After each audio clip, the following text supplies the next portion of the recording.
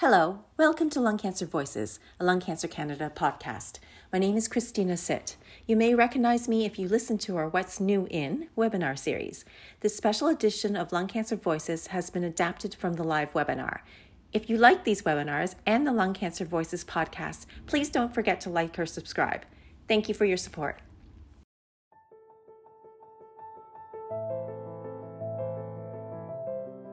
Hello, my name's Dr. Paul Wheatley-Price, a medical oncologist and president of Lung Cancer Canada. Welcome to our podcast series called Lung Cancer Voices.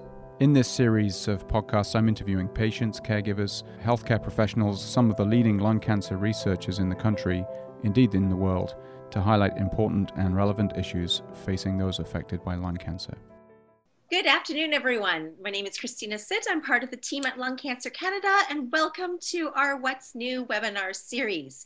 Today, we have a very special webinar that is sharing the highlights of the Canadian Lung Cancer Conference. It was the 21st year of the Canadian Lung Cancer Conference this year, and today on our panel, we have our president, Dr. Paul Wheatley-Price, as well as the co-chair of the Canadian Lung Cancer Conference, Dr. Cheryl Ho, who is also a member of Lung Cancer Canada's Medical Advisory Committee, and then Dr. Justin Gaynor from Massachusetts General Hospital, who also has a very interesting title of Director of Targeted Immunotherapy down there. So I'm going to turn it over to Dr. Paul Wheatley-Price to moderate this session, but with all the questions that you may have, please type them into the Q&A box. We will address them at the end, and unfortunately, please understand that we are not able to address individual medical questions on this webinar, but we will try to speak generally in a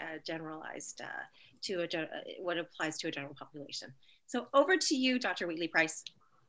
Great, thank you, Christina, and hello everyone, wherever you are calling in from across the country, or indeed internationally. This is our fourth episode of this new webinar series that we started in November called What's New in Lung Cancer. And you can go to the Lung Cancer Canada website if you want to look at previous versions of this or previous episodes. We've covered EGFR type lung cancer, ALK lung cancer. Last month, I spoke with Dr. Frances Shepherd from Toronto, and she sort of gazed into her crystal ball of the newest things coming in lung cancer. And next month, watch out for a webinar which will just be talking about immunotherapy in lung cancer, which has really revolutionized what we do in the last few years. So there's some things to look forward to. So what we're going to do for the next 45 minutes or so is I'm going to talk with Dr. Ho and Dr. Gaynor about the Canadian Lung Cancer Conference, which took place about 10 days ago. And it's an annual conference, and Dr. Ho will tell us a bit more about it in a moment. And Dr. Gaynor was the invited plenary speaker. And you saw from the credentials that Christina put up there, Dr. Ho is one of the editors of the Journal of Thoracic Oncology, which is our premier lung cancer academic journal. She's a co-chair of the Canadian Lung Cancer Conference. She is a medical oncologist at BC Cancer in Vancouver. She's a member of the board and the Medical Advisory Committee of Lung Cancer Canada. And I don't know where she has time to join webinars like this. Dr. Gaynor, I imagine, equally busy in Boston as the Director for Thoracic Cancers at Massachusetts General. And you heard there the Director of get this right, the Targeted Immunotherapy. And I think that's going to be something that we talk about soon. So you don't want to hear me rambling on with introductions, so I'm going to get straight to this. So Dr. Ho or Cheryl, will be informal. What is the Canadian Lung Cancer Conference? What happens? Thanks, Paul. As Christina mentioned, the Canadian Lung Cancer Conference is a national meeting that we host in Vancouver that we've done so for the past 21 years. Initially started as the Western lung conference, but then realized that was an opportunity for us to network across the country with medical oncologists, radiation oncologists, surgeons, respirologists, just I think for an opportunity to share what's going on in our respective communities, also to network about what clinical trial opportunities were and different directions in which we could foster the network across Canada. And the second piece to our conference is also that we host a TLC meeting, which is Training in Lung Cancer. And that is where we invite residents and fellows from across the country to come and do some additional training or focus in lung cancer so that we can foster our next generation of lung cancer specialists. The meeting's generally about 300 people that attend, and we have fabulous international, well-renowned speakers like Dr. Gaynor come and speak at our meeting. And in fact, this year, because of the pandemic, we had to go virtual, and we had over 500 participants. So lots of opportunity to learn at the meeting this year. Glad you mentioned the TLC bit, and it's been a terrific opportunity for our trainees across the country to go to the meeting, and they hear from the international speakers and the top really lung cancer clinicians and researchers in Canada, and generally free of charge. The conference covers the trainees' expenses, yes. which is helpful when you're a trainee. So this year, maybe Cheryl, I'll just stick with you. Why did you invite Dr. Gaynor to speak? And then we'll ask him what he talked about. Do you even have to ask why we invited Dr. Gaynor? We've had great speakers, and I just wondered what is it that you wanted this year, and why did you focus on Dr. Gaynor? Was he the only guy available? You know, I think that Dr. Gaynor has an incredible reputation in terms of research and development across multiple areas in thinking around treatment for lung cancer, both in the targeted therapy arena, so when we're looking at specific kinds of mistakes that we see in lung cancer and therapies around that, as well as in, as you've mentioned, the immunotherapy arena, where we're thinking about how do we harness the immune system to help treat lung cancer. So there were so many reasons why we thought we could benefit from his expertise. And of course, as he will explain to us shortly, there was a lot to discuss and many new things to share from his research. So yeah, Justin, apologies for me being a little bit cheeky there. You're welcome, and welcome to the webinar. Thanks so much for having me. Thanks so much, Dr. O, for the kind words. The title of your presentation that you gave was Elucidating Mechanisms of Resistance to Novel Therapies in Lung Cancer. So that's quite a lot to unpack. Could we just start off with resistance? And yeah, maybe what is resistance, and where does that word come from in cancer? Yeah, so my background is in developing new drugs, new treatments for lung cancer. And as Cheryl alluded to, we in the last 15 years, there's really been a transformation in how we've treated lung cancer. And it's really arisen because of the development of two big categories of treatment. The first being targeted therapy, which is where you're trying, where you actually take a tumor specimen and you try to do genetic sequencing. That is, you look at the blueprints, the DNA within a tumor specimen, and we recognize that tumors, specifically lung cancer, can have these misspellings. And these misspellings lead to vulnerabilities. And we can exploit those vulnerabilities with targeted therapies. That is, these are pills that block a given vulnerability. And the other major category of treatment that has really revolutionized the treatment of lung cancer has been immunotherapy. That is trying to stimulate one's own immune system instead of recognizing viruses or bacteria or other pathogens, instead actually using the immune system to recognize and attack cancer. Now, one of the challenges in both of these categories is the development of resistance. And I think of that as how cancers can evade those treatments. Cancers are smart, And anytime we throw something against them, they have this ability to adapt. And so resistance is really just the systematic way of trying to figure out how cancers are adapting to our current therapies. And for me, I think that's critical because it can inform what we do next. It informs me as a drug developer thinking about, what types of drugs we should use next. And is it a single drug, or do we need some sort of combination strategy? And so my talk was really centered around that approach and examples that we've had over the last couple of years of where we've used our understanding of drug resistance to develop new therapies. I sometimes think of it as if I try to go home from the hospital, I just jump on the highway. And but if there's been an accident or something on the highway, that my normal route home is not open to me, it's resisting me. I've got to find some other pathway which needs a roadmap. Mm-hmm. Yeah, I think that's an excellent analogy for it. So is it inevitable that cancers become resistant to the initial treatments? That's a great question. I think we could, folks like us, sometimes sit around tables and debate that question. I think it may differ depending on the type of drug we're talking about and which category.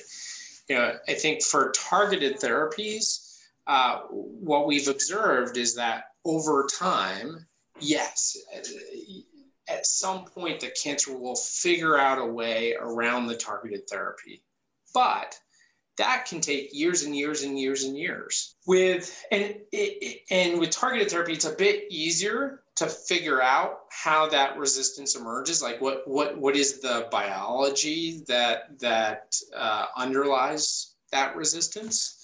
For immunotherapy, these drugs are newer, right? We've only been using them in lung cancer since 2013.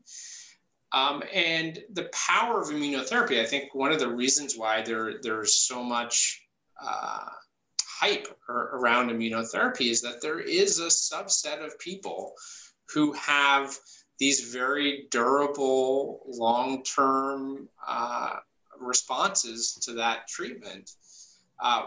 Is it a cure? I don't know.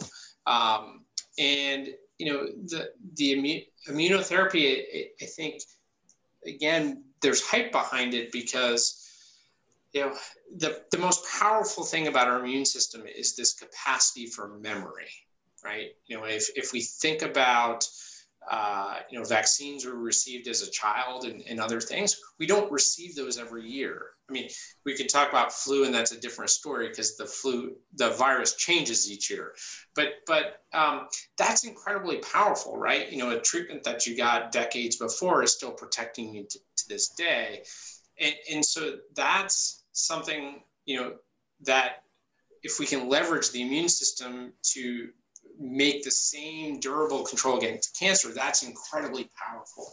And I think that's why there's so much excitement around immunotherapy. Yeah, I saw some people just in the clinic this morning, somebody on a targeted therapy, crizotinib, has been on it for 5 years, no problems. And somebody who's been on immunotherapy for about 2.5 years now, and there's no sign of any cancer. So we're seeing a lot of this. So tell me, and maybe Boston and Mass General is different to other parts in the States where in outside academic centers, or maybe it's not. Maybe you could tell us that too. But how do you find resistance? What do you do if you see somebody in your clinic whose initial treatment doesn't seem to be working? Does that a priori mean that there's resistance, or could even there be other factors as to why a drug's not working anymore? Yeah, it's a great question. And I think I'll start with the targeted therapy piece because I think that's more straightforward, and then the immunotherapy piece next. So, I think this is evolving. In the last 15 years, there's been a major push in the lung cancer community, rightfully so, to say, even at the time of diagnosis, it's imperative to do gene sequencing to try to figure out the blueprint of a tumor. And because really you need that in order to even guide the initial use of a targeted therapy. I tell my patients it's like a lock and a key. You have to have the right lock and use the right key for those drugs to work. And so if you don't test anybody, you have no idea. You're in the dark.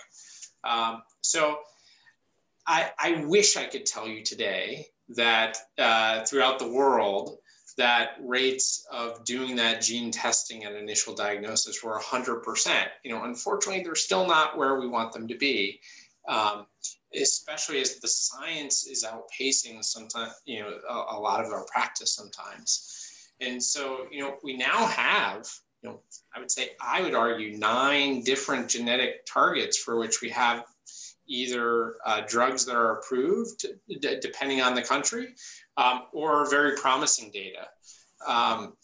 And so that's the first step, just even doing that baseline sequencing. So I think for the lung cancer community, I think we've seen tremendous advocacy from both clinicians as patients and families alike, really just championing that need for doing genetic testing at baseline.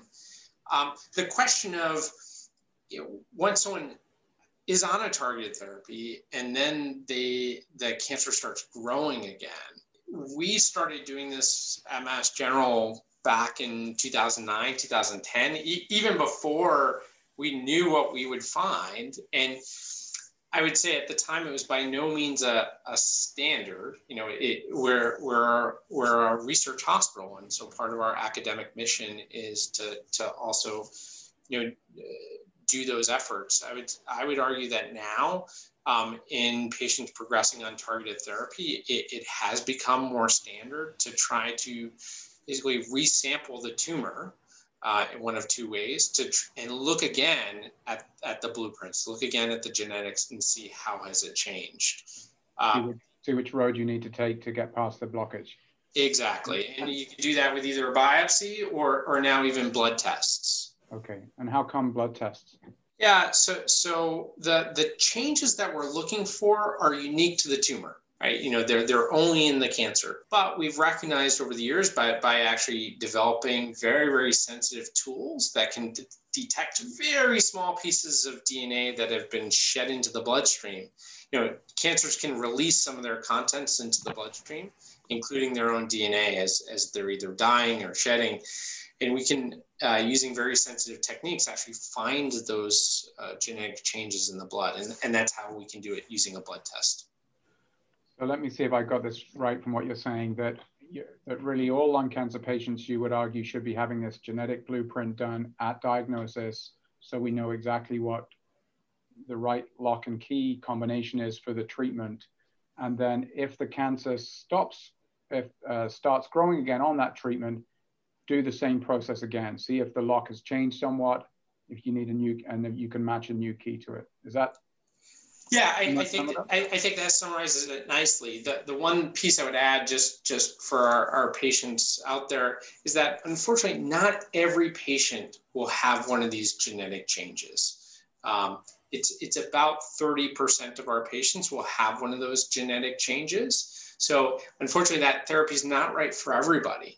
But thankfully, we have actually developed very good therapies for people who don't have those alterations. And that's really where the immunotherapy is taking on a very prominent role.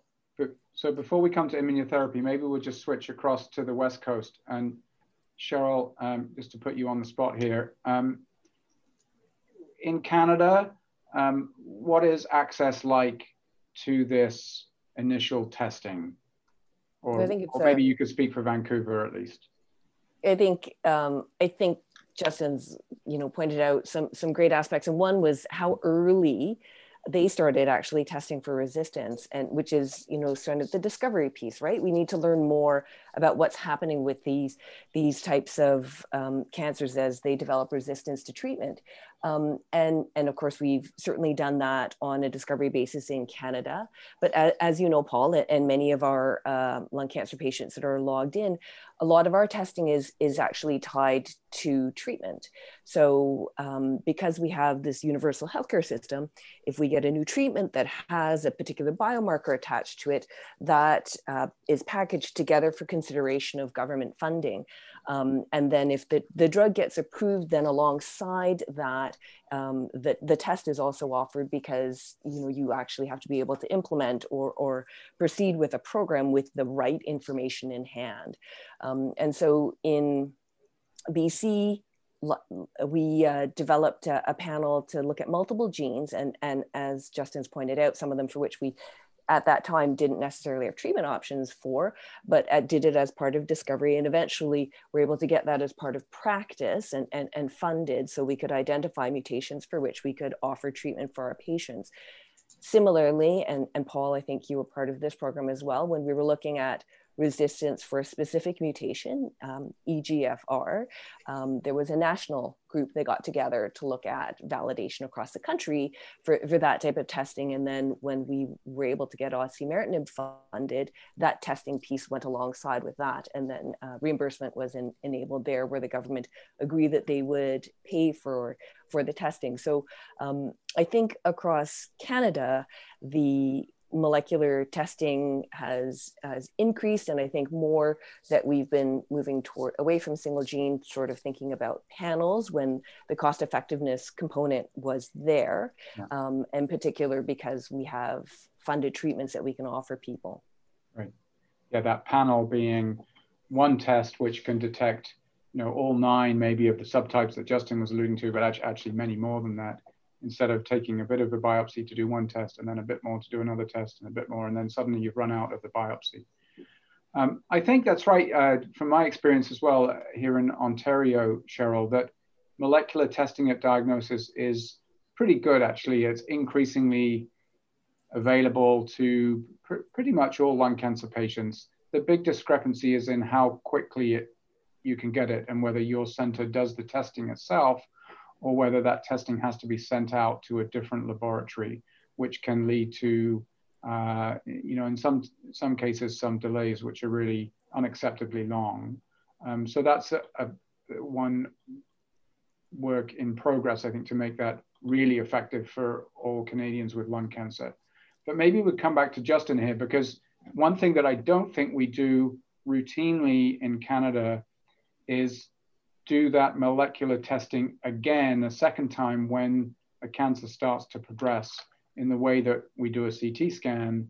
We're not doing those additional blood tests or biopsies routinely. But at Mass General, that's pretty standard now, is it?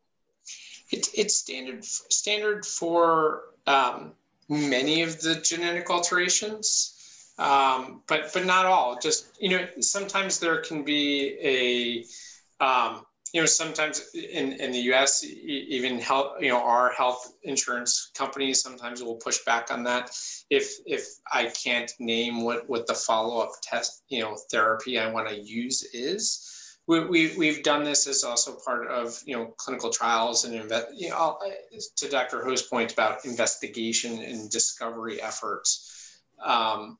Because in some ways you need to understand what the landscape of resistance is in order to then guide what those next treatment and actually build the next treatments. Right. I mean, maybe I should actually not be too down on Canada, because there is a lot of really cool stuff going on, and we learned about some of that at the conference, some of the projects going across the country. There's one project that's been done in multiple provinces called the VALUE study, which was looking to do the liquid blood test biopsies that you mentioned earlier, Justin, when people are progressing on a targeted therapy. And they've started to find, and have presented this at conferences, they've started to find these resistance mechanisms and being able to match patients to new treatments. So hopefully, work like that will allow this kind of resistance testing to become more standard. There's other projects, one called a RING project, which took a bunch of laboratories across the country and gave them commercial kits so they could begin to develop their own sort of validated testing, so they can do a lot of this work in-house, and some really cool stuff that I think is more research at the moment. But in Toronto, when people are progressing on some of these targeted therapies, what's happening is they're doing a biopsy, and then they take a few cells from the biopsy and then essentially put it in a culture and grow up a little tumor, a little baby tumor. They call them patient-derived organoids. Patient-derived because it's coming from the patient's own sample, and then they've got this little sample that they've grown that they can then test new drugs against, and then you find a drug that's effective, feed that information back to the clinician.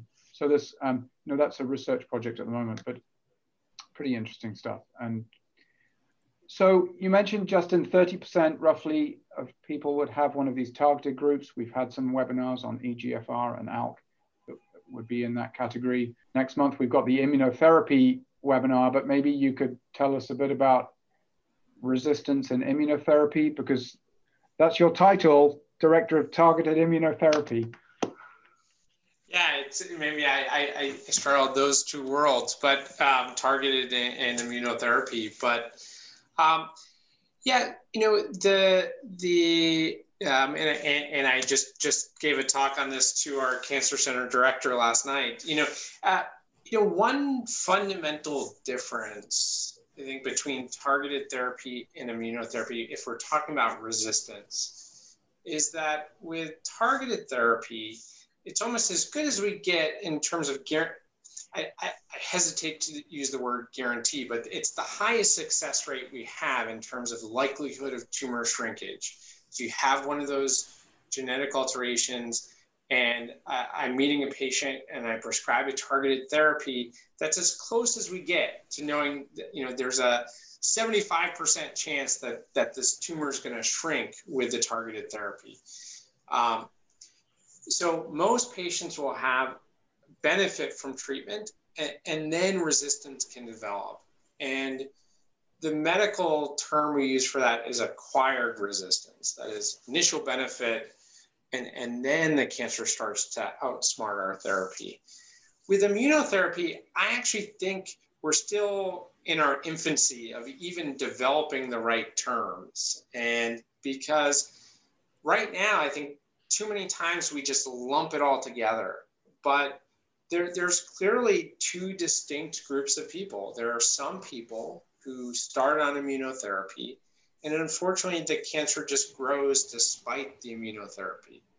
I view that as, I would characterize that as primary or intrinsic resistance is how I would characterize it. And then there's a distinct group of people who do develop, have a nice benefit, and then the cancer grows.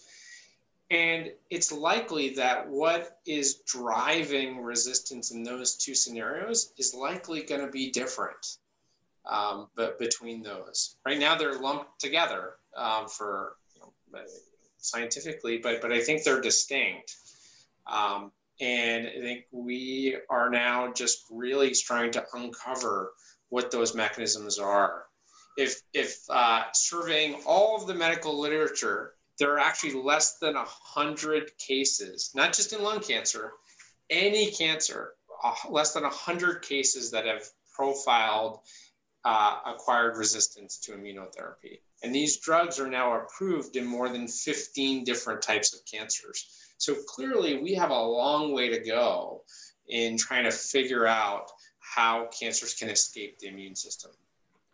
Do you think I'm really glad you bring up that distinction between a primary intrinsic resistance, the drug just doesn't work, and the acquired resistance, if it works and then stops. If you had a crystal ball here for immunotherapy, let's start maybe with that acquired resistance to immunotherapy. Are you doing the same sort of biopsies and blood tests when somebody who's on immunotherapy that stops working, or are you thinking about it differently?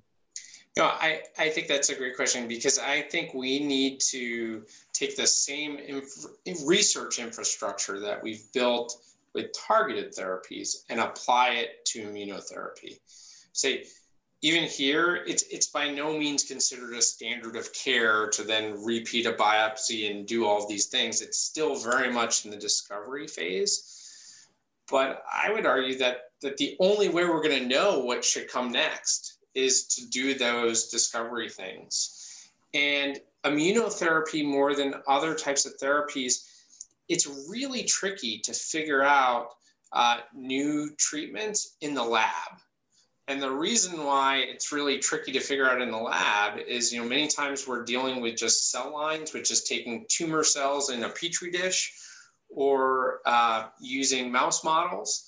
But all those, even the animal models don't have intact immune systems. The way we get the cancer to grow is by doing it in a model that doesn't have an immune system. So actually figuring out what the best new treatments are in the lab is really tricky for immunotherapy.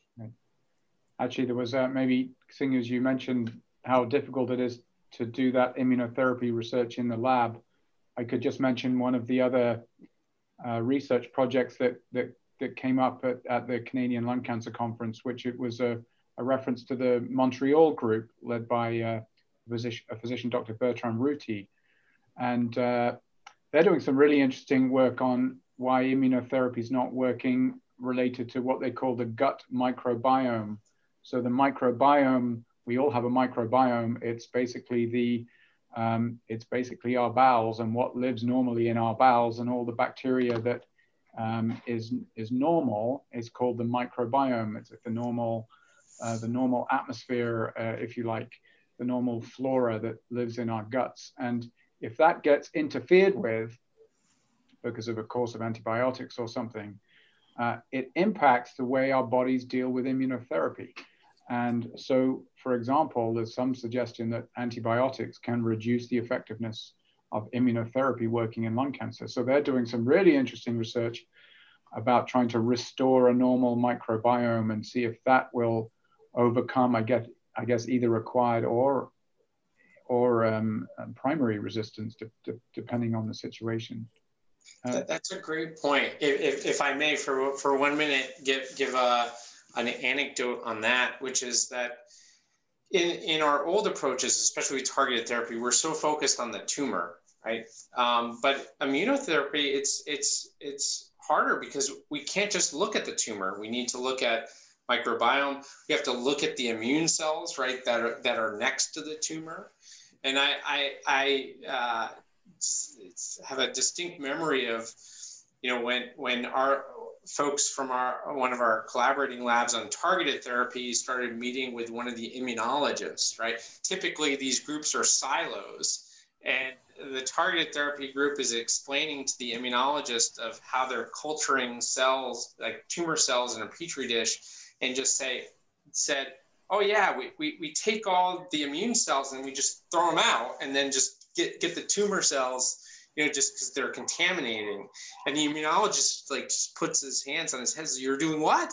Just because in the targeted therapy world, it is very much just the tumor. But now with immunotherapy, you can't just look at the tumor. You actually also need to look what's surrounding it. And that just makes it much harder to figure out what's going on. Right. That was fascinating. And, I know that, a couple of weeks ago when you gave the presentation, people were really sort of wowed by the insights you had into this. Let me go back over to Cheryl.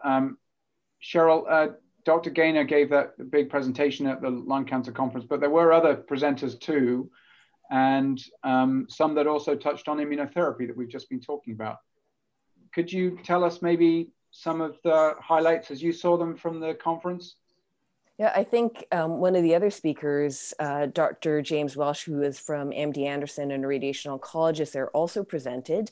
And the theme of immunotherapy kind of carries through because this is sort of what's new and exciting, I think, in lung cancer. And he talked about the role of radiotherapy and immunotherapy. And he gave us a little history lesson.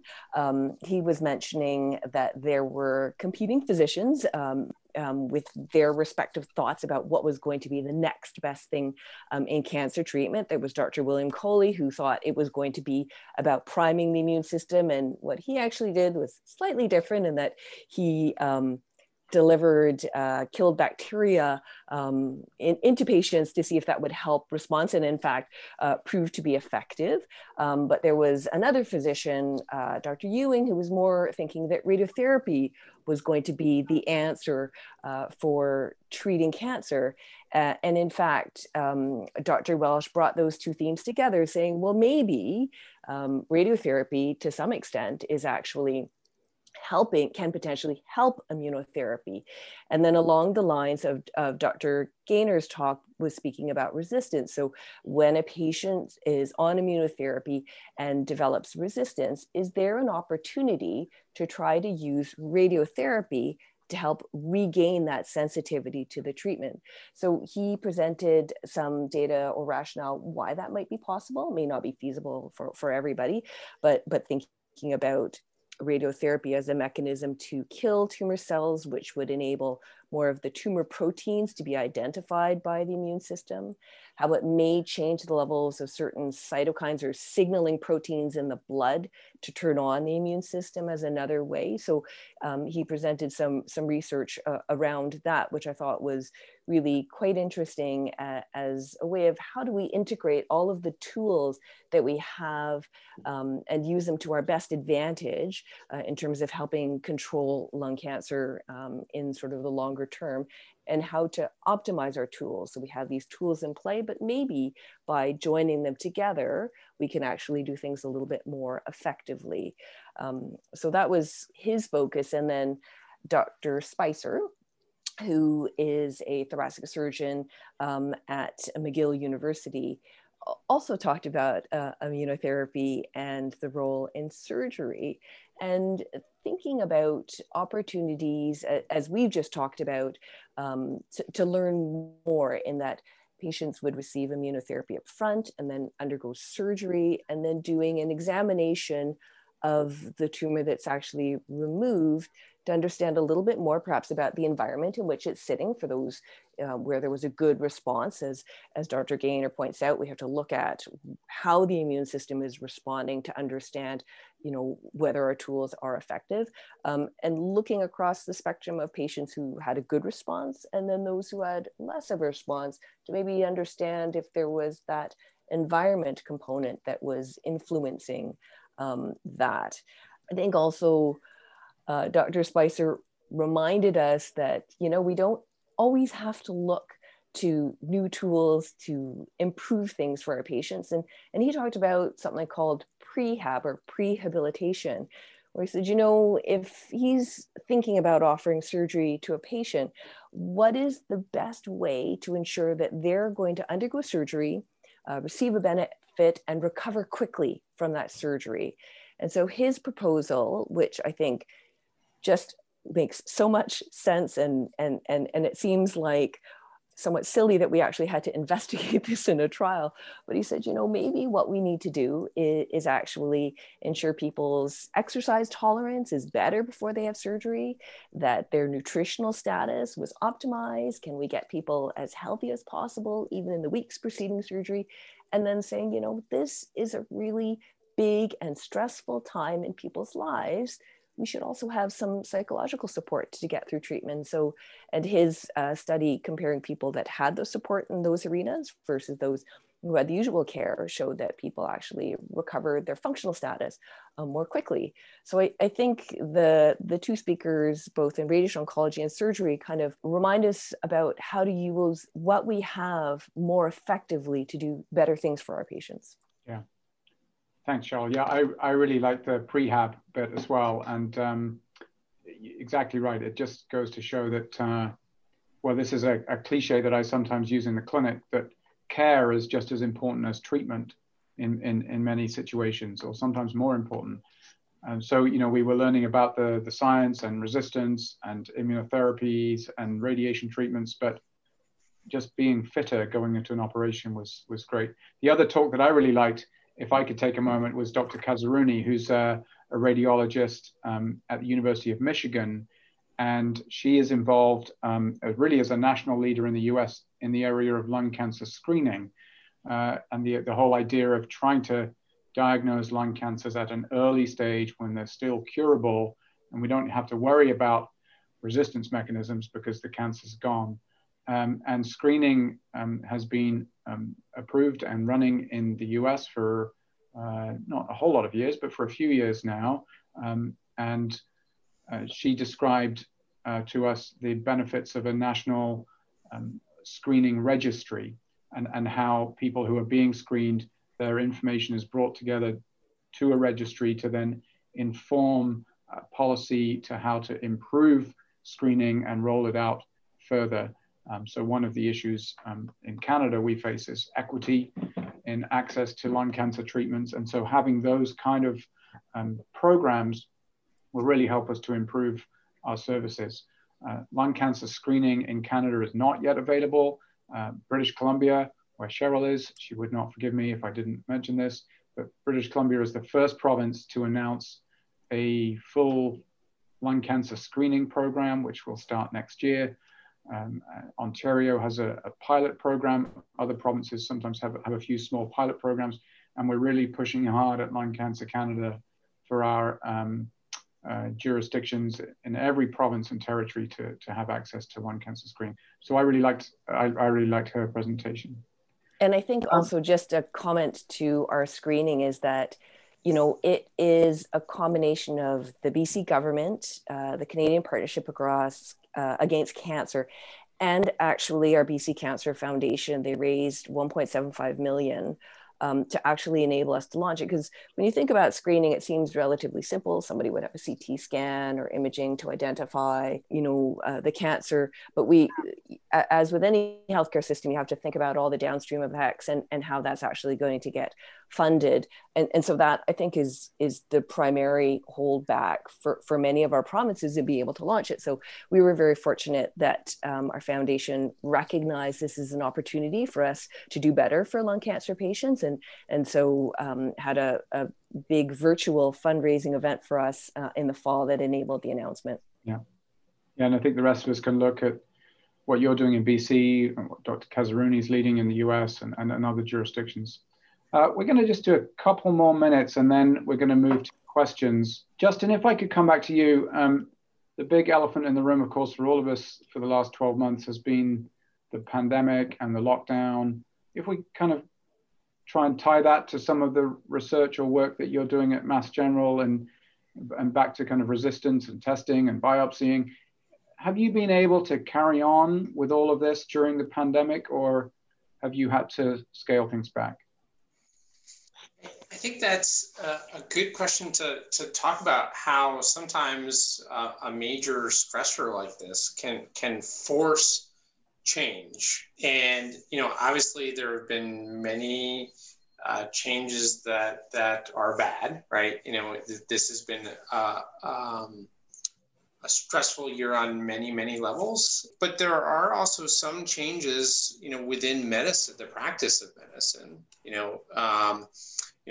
I think back to my practice a year ago now, and I rarely ever did a virtual patient encounter. Maybe once every, like, I barely, the technology was so clunky, and but this has forced that change, right? And I think that we're not going back.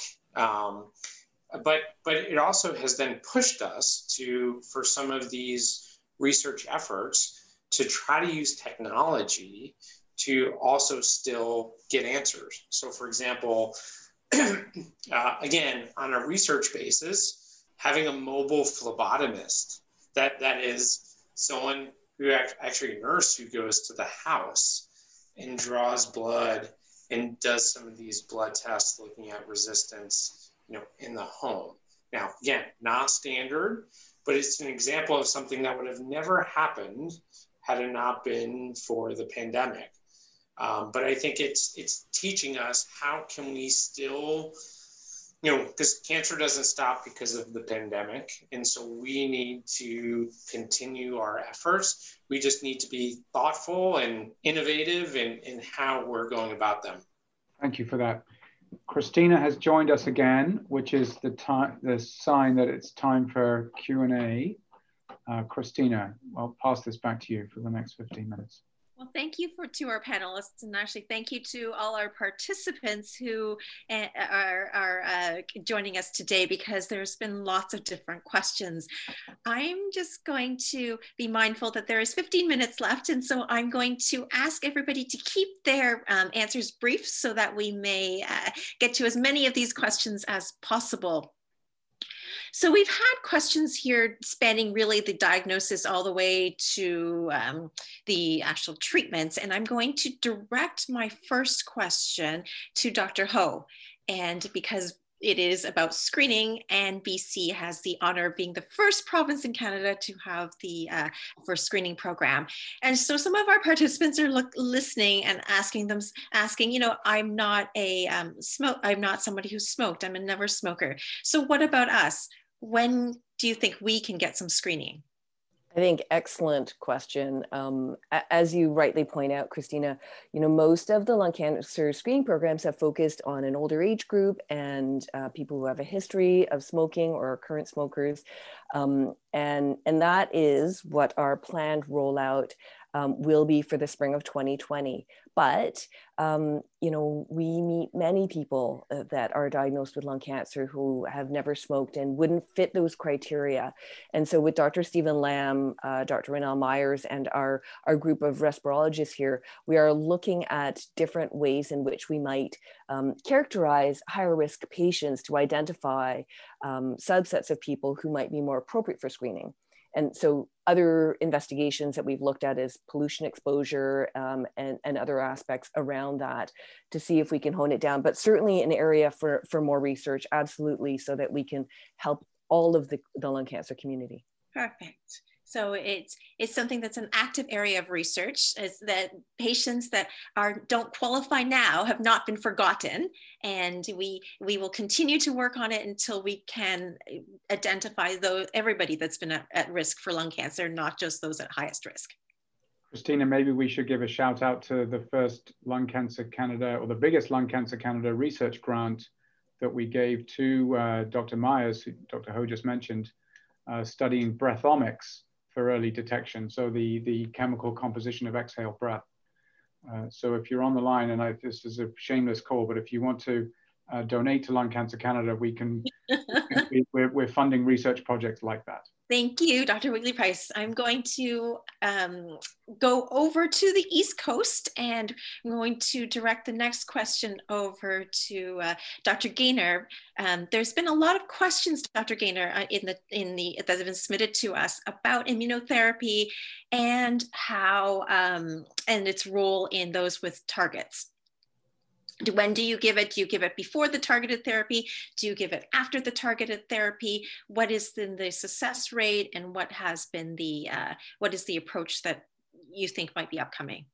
Great question. I'll try to answer it briefly, although we could spend an hour on this one question. The way I think about it is that lung cancers with those targets are almost like a fundamentally different form of lung cancer. So one of the predictors of how whether immunotherapy is going to work is whether there is something for the immune system to recognize on the tumor. Is there something that's different about the cancer that distinguishes the cancer from everything else? And the more mutations in a tumor, that is, the more misspellings, the more the tumor looks different than the rest of your body. So cancers that have these targets, those tend to be the only targets in the tumor, the only mutations. They tend not to have a lot of other changes. And so they look very, very, very, very close to normal. And so what we found is that immunotherapies really haven't been successful in those groups of patients. That is, the likelihood of tumor shrinkage is just simply lower. And for us, the concern is that the mix of immunotherapy with targeted therapy, they don't mix well. That is, we see more toxicity with a combination of the two. So it appears that those with targeted therapies at this moment, with the tools that we've got, do better on the targeted therapies, but this is something that's an active area of research, and we just need more understanding in this area. Yeah, so I would always prioritize targeted therapy for those patients. And we have ongoing studies looking at the role of immunotherapy for distinct patient populations. Perfect. And I'm going to ask Dr. Wheatley Price, our president, to put on his medical oncologist hat now and answer one of the questions. There's been a lot of questions also about biopsies. So how accurate is liquid biopsy? Can it ever replace the tissue biopsy? And if when should it be done? You know, I might co-opt Dr. Gaynor to answer that with me, because he really is more of an expert than this in this than I am. But I think you heard him say that, particularly for people on targeted therapies, when there is progression, then we like to get a better understanding of the new genetic fingerprint of the cancer. And you can do that in these two ways. You can either do a tissue biopsy, or you can do a blood test. The problem is neither one of them is 100% accurate. And the other thing is they don't entirely overlap. So it's a bit like a Venn diagram, that if you find something in a tissue biopsy, you'll probably find it still in the blood test, but you may not. And if you don't find it in the tissue biopsy, you might find it in the blood test, but you may not. So some cancers don't shed their DNA as well into the blood. So you might not pick something up that truly is there. And conversely, some of the biopsies themselves, when you take the tissue sample, and Dr. Gaynor, I mentioned this as well, you know, that his immunologists were shocked when they discarded all of the other stuff to find the cancer cells, but sometimes there's a whole lot of other stuff, dead cells, and there's not much actually live cancer to test in the sample. So there are challenges with both tissue and blood tests, that they're not entirely concordant, and neither of them are 100% accurate. So I'm not sure that entirely answers your question. I mean, I think when we get to a future state, we'll be reliant more on the blood test as a routine test, because it's easy and safe and quick. But I don't know, Justin, do you want to add something to that? Yeah, I would just add, I agree with that. I view them as complementary. You know, and I think that's getting to your point that they can provide different pieces of information. They each have advantages and disadvantages. Sometimes you just don't have enough tissue from a biopsy, or you've exhausted it. And that's one scenario where the liquid biopsy can be helpful.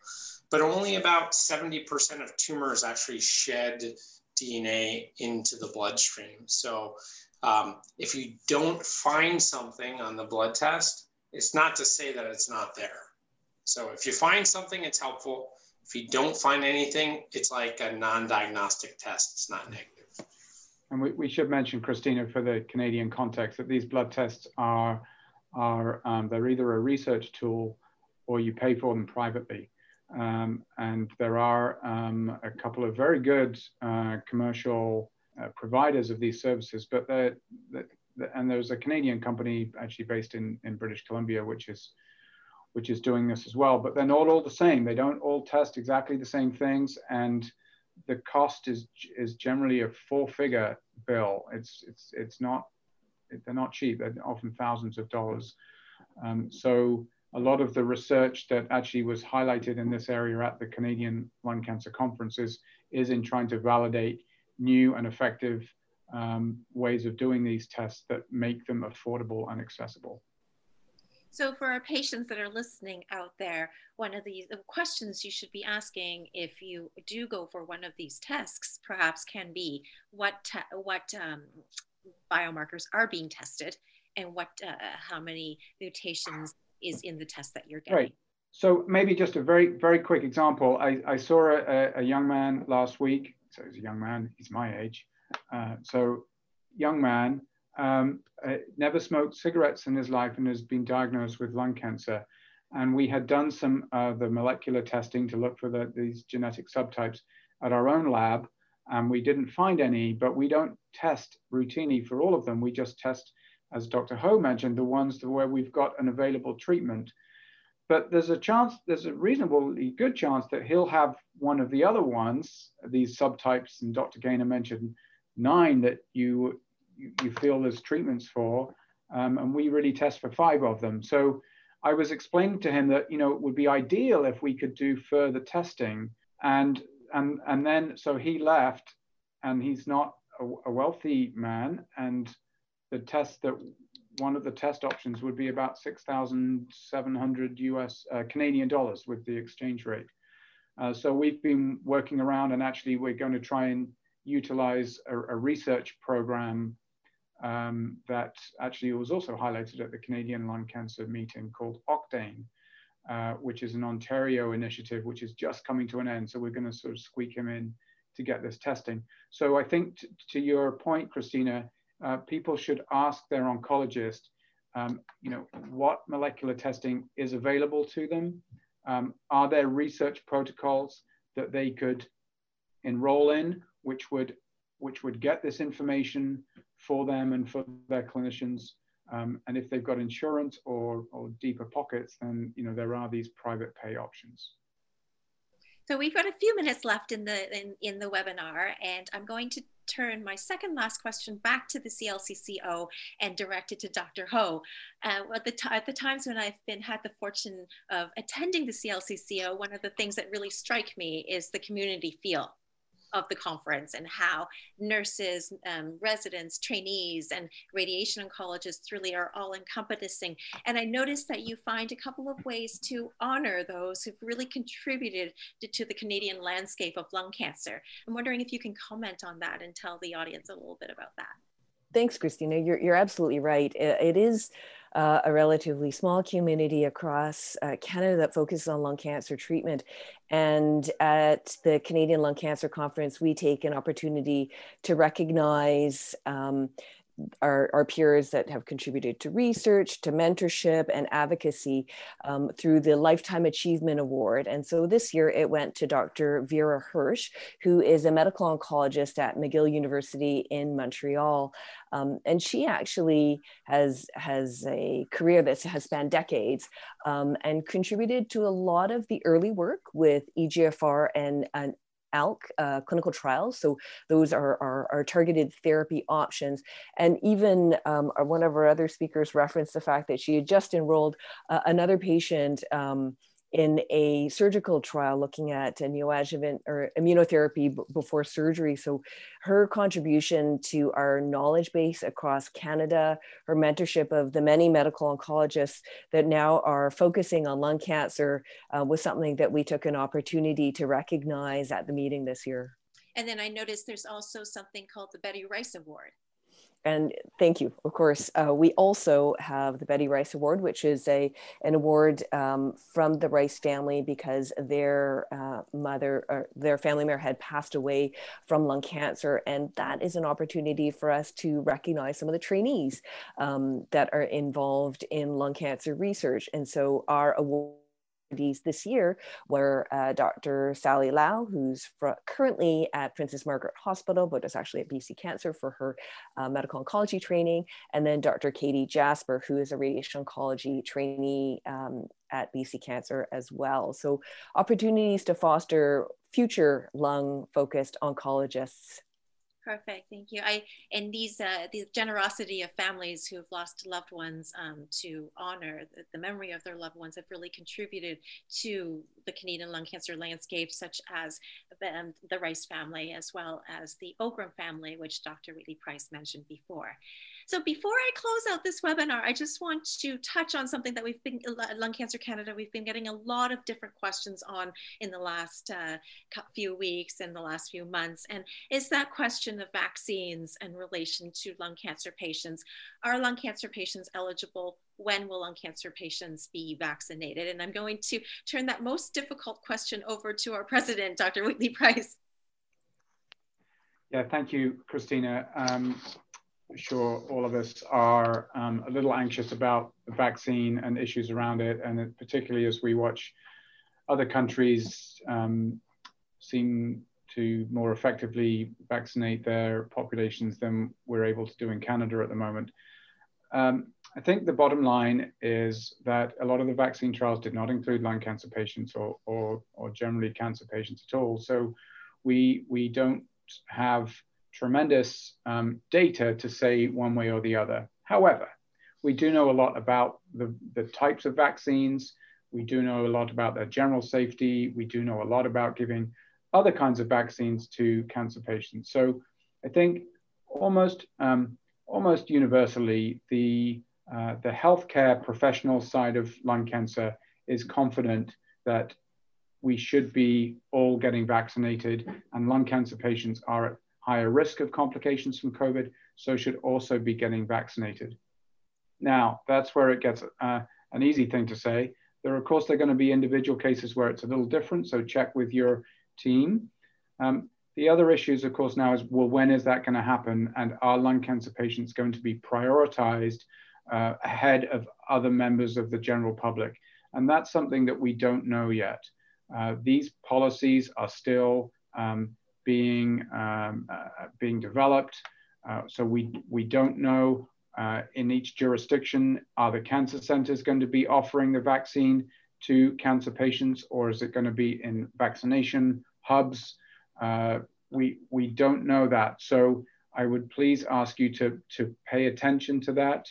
At Lung Cancer Canada, we're trying to advocate for lung cancer patients to be offered the vaccine sooner, and really watch out for that. But unless you've got a very good reason, when you are offered the vaccine, you should take it, and just check with your team if you're on treatment like immunotherapy or chemotherapy or a targeted treatment, or radiation, or you're coming up for an operation. Just check with your team if there's an optimal timing to get the vaccine.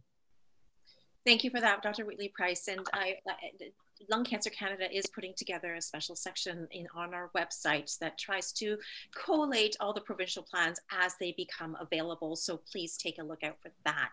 And on that note, I just want to thank all of our panelists who are at the 2 o'clock hour for this webinar. Dr. Gaynor out in Massachusetts, Dr.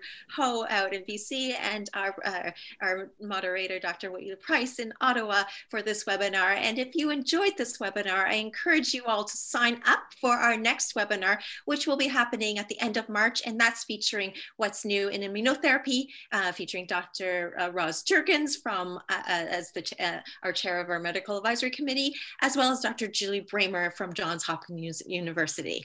And with that, we close out this webinar, and thank you all for participating. Thank you all for sharing your day with us, and we wish you a wonderful rest of the afternoon.